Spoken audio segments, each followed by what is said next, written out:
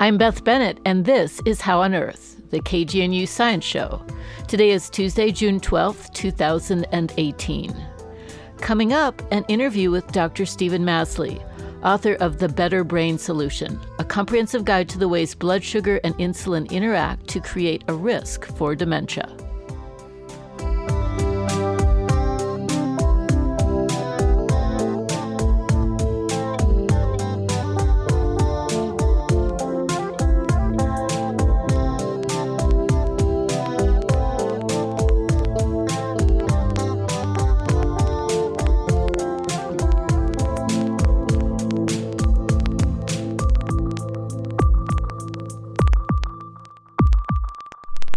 We begin with a look at some of the recent news in science. I know that if I don't get a good night's sleep for a couple nights, I feel really bad. And so do rats. When they're deprived of REM sleep, that's rapid eye movement sleep, which is the brain's most active sleep stage, the rats get sick and eventually they'll die. When we, other mammals, and birds are sleep deprived for long periods, we have a catch-up period during which we make up for some of the lost REM sleep. The northern fur seal is unique in its sleep habits. When they doze on the beach, they sleep like we do. Both sides of their brains cycle through periods of REM sleep. But when they're in the water, they can do like dolphins and whales and shut down one half of the brain at a time for their REM sleep. Even weirder, the fur seal, which spends most of its life in the water, can go without REM sleep for days or even weeks with no ill effects and no catch-up. So what's going on with these animals? It's like maybe they don't need REM sleep? A group at UCL decided to investigate. The researchers put electrodes on seals' brains, eyes, muscles, and hearts. They controlled the amount of REM sleep the seals got by raising or lowering the water level in their pool. This exposed or submerged the platform they used for sleeping. The researchers think that when the seals are on land, they, like other mammals, use REM sleep to keep their brains warm. But if they're in the water and active, they don't need REM sleep because they're moving around and that keeps their brains warm. Of course, there are some other explanations, like maybe the researchers didn't look closely enough to see adverse effects. After all, it's not easy to ask a seal how it's feeling. This study was published last week in the journal Current Biology. Do you have a preschooler who would like some science? Check out Monday Morning at the Museum, Henderson Museum on the CU Boulder campus, that is. Bring your favorite preschooler for a free hands-on introduction to the wonderful world of science and nature. Together you can examine museum specimens, make crafts, and hear stories. Monday, June 18th, from 9:30 till 10:30 in the morning, the topic is moving water. Water moves by gravity, sunlight, and even people. Pour water down a mountain waterfall, make a terrarium for a sunny spot, and create a pot to catch and hold some water with your preschooler. Visit the museum website at www.colorado.edu/museum for details. So, we humans can understand and use the idea of zero in math and science. Are we unique? For years, scientists have known that parrots and monkeys get this concept of zero as well. And now, bees have joined this elite group. Honeybees are known to have some arithmetic skills, such as the ability to count to 4. This is clearly a useful skill if you have to keep track of landmarks in your environment, like foraging bees do. Researchers wanted to see if bees could do better. An international team of scientists from universities in Australia and France devised some experiments to answer this question. In a series of trials, the researchers showed the insects 2 different pictures displaying a few black shapes on a white background. If the bees flew to the picture with the smaller number of shapes, they were given delicious sugar water. But if they flew toward the larger number, they were punished with bitter-tasting quinine. These results showed that bees can identify the smaller of the 2 numbers. Once the bees had learned to consistently make the correct choice on that test, then the researchers gave them a new option, a white background containing no shapes at all. Even though the bees had never seen an empty picture before, 64% of the time they chose this option. And they weren't just going for the empty picture because it was new and interesting. Another group of bees were trained to always choose the larger number, and they picked the non-zero image in this test. In additional experiments, the bees' understanding of zero was shown to be even more sophisticated. For example, they were able to distinguish between 1 and 0, a challenge even for some other members of the Zero Club. Advanced numerical abilities like this can give animals an evolutionary advantage, helping them to keep track of predators and food sources. And if an insect can grasp the concept of zero, then this ability may be more common in the animal kingdom than we think. This study was reported last week in the journal Science.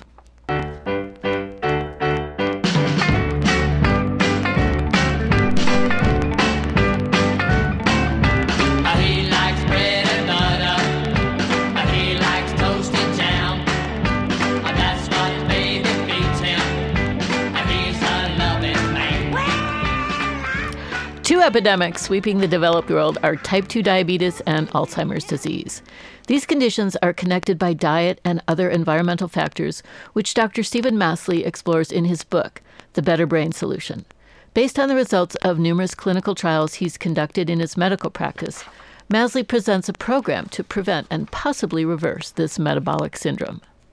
Welcome to the show, Dr. Stephen Masley. You've written a fascinating new book on the Better Brain Solution in which you discuss the relationship between blood sugar, that's our diet really, and degenerative brain diseases, especially Alzheimer's. So can you start out by explaining the relationship between blood sugar and insulin, especially insulin resistance?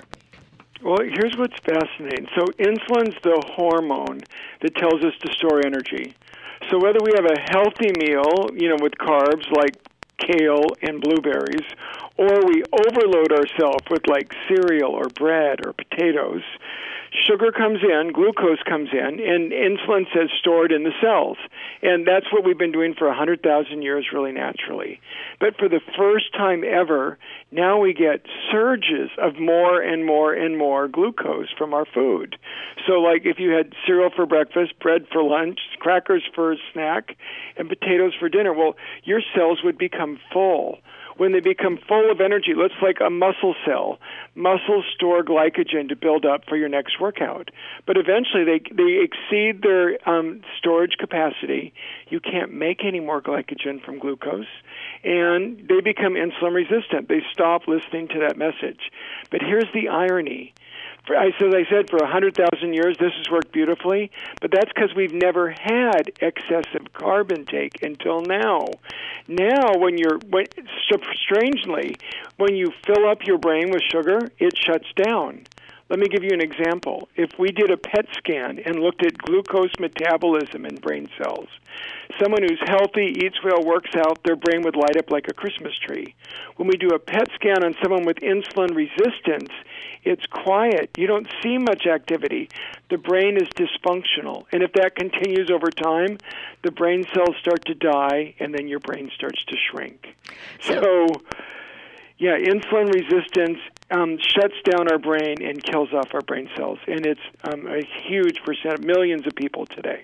Oh, yeah. The statistics on Alzheimer's are quite alarming. And I think a lot of people are really interested in this link between diet and Alzheimer's. And so that's the huge group of people that will learn a lot potentially from your book. So what I'm hearing you say is that in your brain and probably in all the cells of your body, the insulin resistance is kind of like a logjam in a river that blocks the water that should be getting through. And even though the cells need it, they can't get it. That's a really good analogy. That's a great analogy. So then by cutting back on carbs, talk a little bit on what your dietary recommendations are for cutting back on carbs, because I know a lot of people think carbs are really healthy.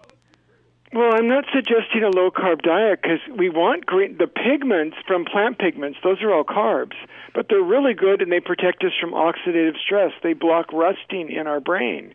They decrease inflammation. So we want green leafies and berries and dark chocolate and green tea. We want these pigments, but we don't want sudden sugar load. Really, it's about glycemic load. How much sugar do you get from a serving of food? So low glycemic load would be like berries and all the vegetables except for a potato, and beans and nuts. I mean, those have all like low glycemic load, and they have lots of nutrients, and that's what we want. We don't want the sugar and flour and potatoes and rice that have a very high glycemic load. And I was happy to see that you do have a table in your book of glycemic load so that it's really easy to scan and look for foods. And one thing I've noticed, I like experimenting on myself, and I've noticed that by doing my own blood sugar, I can kind of calculate my own glycemic load. So if you're a little OCD like me, you can do that for yourself. But otherwise, you can just look in sources like your book and see that kind of formulation, because really things like the fiber in whole grains and vegetables and fruits will slow down that rise of blood sugar. Is that correct? It does.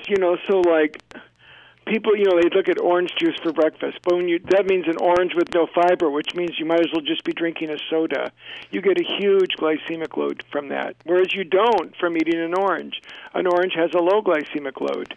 But here, it's a little more complicated than you're saying, because when you look at a bowl of sugar or a bowl of white flour or a bowl of whole wheat flour, obviously the whole wheat flour has more fiber and nutrients, but from a glycemic response, they all behave the same. So once you grind a grain into flour, it acts just like table sugar, and that's a huge problem. Okay.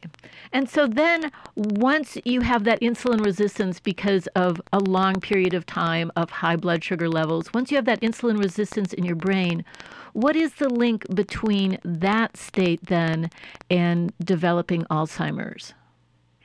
Well, the first stage is just brain fog. If you push yourself into insulin resistance initially, you might be more forgetful. You forget people's names. You don't know why you walked into a room. And, that forgetfulness, the things they call a senile moment that have nothing to do with age. That's a myth.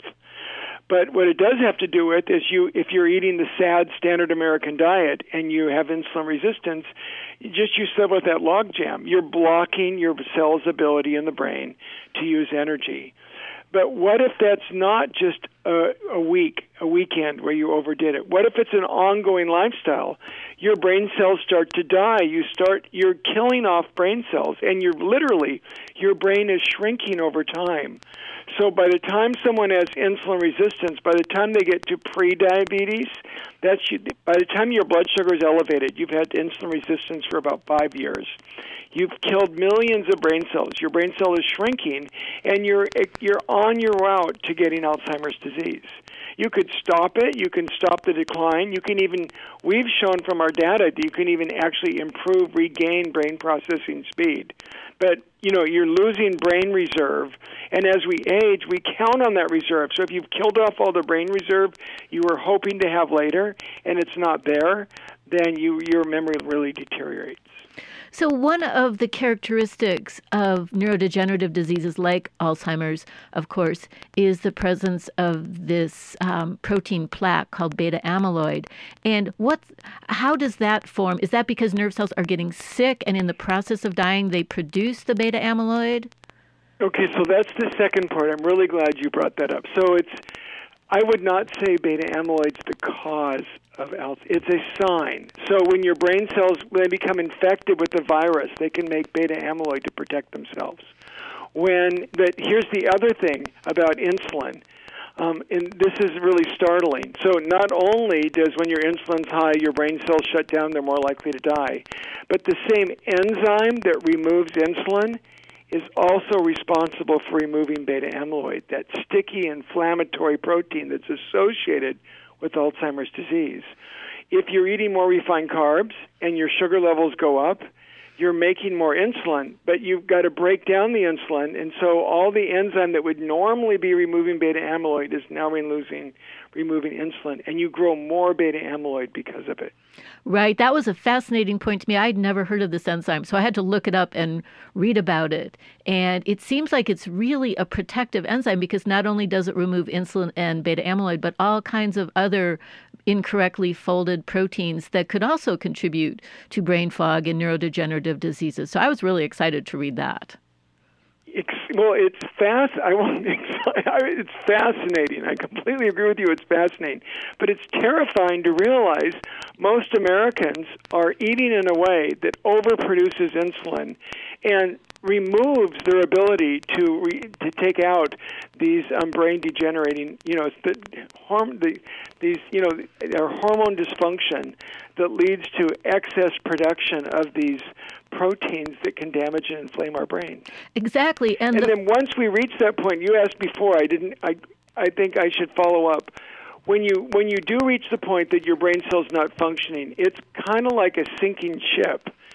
That, in the old steamships, there was that guy who would be shoveling coal into the furnace to run that engine. And the fan is what took the smoke out of the air. But when the ship starts to break down, the fan fills up with smoke and the guy dies and the ship goes down. Well, it's kind of the same in our brain. Once we start building up more beta amyloid, we become more inflamed, we get oxidative stress, and then it's like a catch-22. It's this accelerated as you add more inflammation, you become more sugar resistant. As you become insulin resistant, you get more inflammation, you get more oxidative stress, and the brain cells just die off. So it reaches a point of dwindling possibility of stopping this. It's a chain reaction that takes over in the end. Right. And to continue the ship analogy, it's almost as if the lighthouse or the radio dispatcher on shore isn't working either because our food pyramid and our national guidelines about diet aren't really reflecting all this new information. Well, remember, our national food guidelines don't have to do with health. They have to do with marketing food production in the U.S. We are supporting the agricultural production. So there's a misconnect. We think, the recommendation should be for our health. The primary directive is actually to help sell American produced food.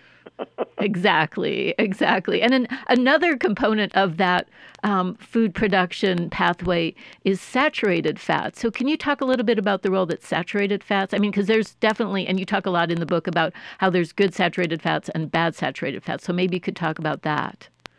Well, and saturated fat is, for years we've condemned it and said it was negative, right? And we had people eat all these processed foods with more sugar, and that turned out to be a terrible experiment that increased diabetes rates, not just in the U.S., but internationally as well.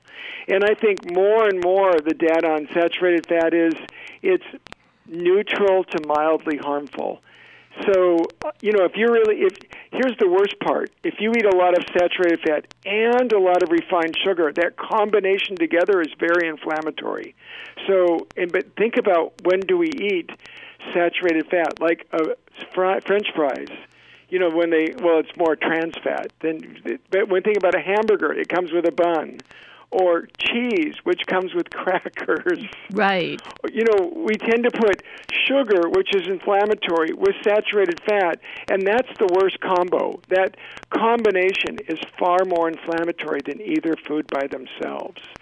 So there's actually quite a bit of controversy in the medical community right now. Is saturated fat really bad for you if it's clean?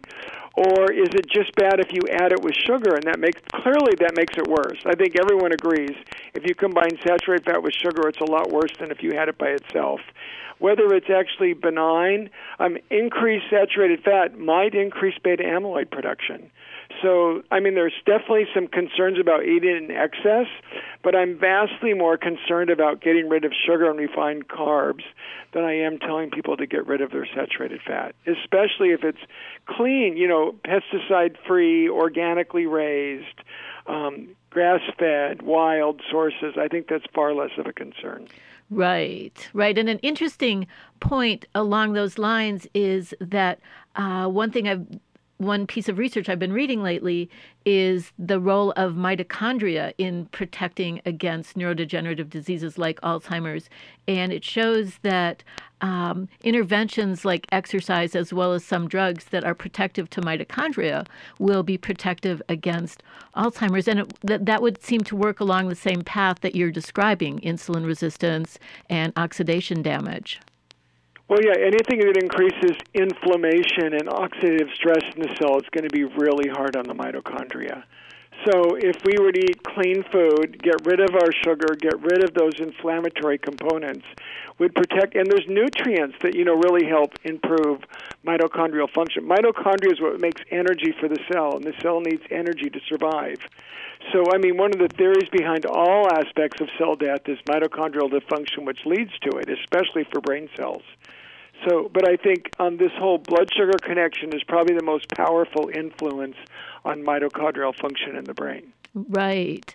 So I think that listeners might be curious now to know, what would you have to eat on a typical day that would be protective of your brain health? Well, so from our clinic, we've been doing cognitive testing on people for almost 15 years.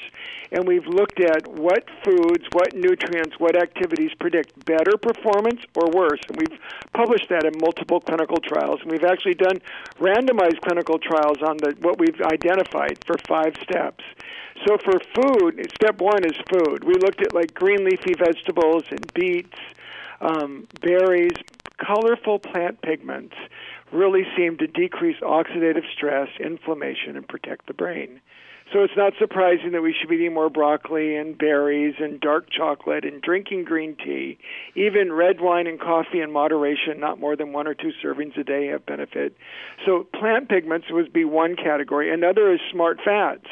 We need those fats that are anti-inflammatory, like from wild fish or fish oil or from seaweed. And we also want like extra virgin olive oil and nuts, because those are fats that nourish our brain. So eating more of those is really a good thing. It's not about a low-fat diet anymore. And then we want spices and herbs. Like the most powerful ones are Italian herbs, especially rosemary, and curry spices, in particular turmeric. And all of those block oxidative stress, decrease inflammation, and they make our food taste good at the same time. Fortunately, we've evolved to like the taste of these spices and herbs. So that's how we make food taste good, and we protect our brain and lower inflammation at the same time. So those are the key food groups that I'm looking at that really help our brain. And you provide a lot of additional detail in your book that we don't have time to go into in this brief interview, but I will provide a link to the book and your website on our website. But just to close, what are some other suggestions that you have? I know you have these 5 avenues. Besides diet, what are those? So, in addition to food, there's nutrients. There's key nutrients you need for your brain, like vitamin D and mixed folates, B12, magnesium, just things we're commonly deficient in that really are essential to our brain. The activity, both aerobic activity and strength training, independently are good for the brain. That stress management, like meditation and adequate sleep, lower cortisol and protect our brain. And lastly, there's some toxins, really common toxins out there that are easy to avoid if you know what to do. So the right food, right nutrients, add activity, manage your stress, avoid toxins, and wow, you can dramatically improve your brain function and help prevent memory loss. Doesn't sound too hard to me. It sounds really enjoyable, actually. And, well, that's the key. Yeah. I'm trying to come up with how do you make it easy for people to take steps that would make them mentally sharper, quicker, less forgetful, and more productive. And after all, who wouldn't want a better brain? Of course. So yeah, that's really what the Better Brain Solution's about. And I've just been really excited to see the results that we've been able to achieve. That's fantastic. And I just want to emphasize one other point for the listening audience that I think is really key, is that you've done some randomized trials, and this is the gold standard for getting scientific evidence. Many dietary studies are based on epidemiological evidence, which is pretty weak. And getting experimental data like you have done, whether, it might be on a small population, but it's real data. And so it's sound data. Well, yeah, and it makes me feeling like I'm providing something meaningful. I mean, way too often people have a well-intentioned idea, but they don't know if it really works. Exactly. I can feel with confidence that it works, that people within 30 days are going to feel dramatically different and make a difference in their lives. Yeah, it's I'm fantastic. just looking for help and getting the message out there. And I'm trying to give you that. So we'll link to your book. And thank you so much for talking. We are out of time, and I wish you good luck with the book. Thank you so much. That's all for this edition of How on Earth. Our executive producer is Joel Parker, and this week's show was produced by me, Beth Bennett, and engineered by Maeve Conran. Our theme music was written and produced by Josh Cutler, and our additional music was from the New Beats. You can visit our website at howonearthradio.org to find past episodes, extended interviews, and you can subscribe to our podcast through iTunes and even follow us on Facebook and Twitter. Questions or comments, call the KGNU comment line at 303-447-9911. For How on Earth, the KGNU Science Show, I'm Beth Bennett.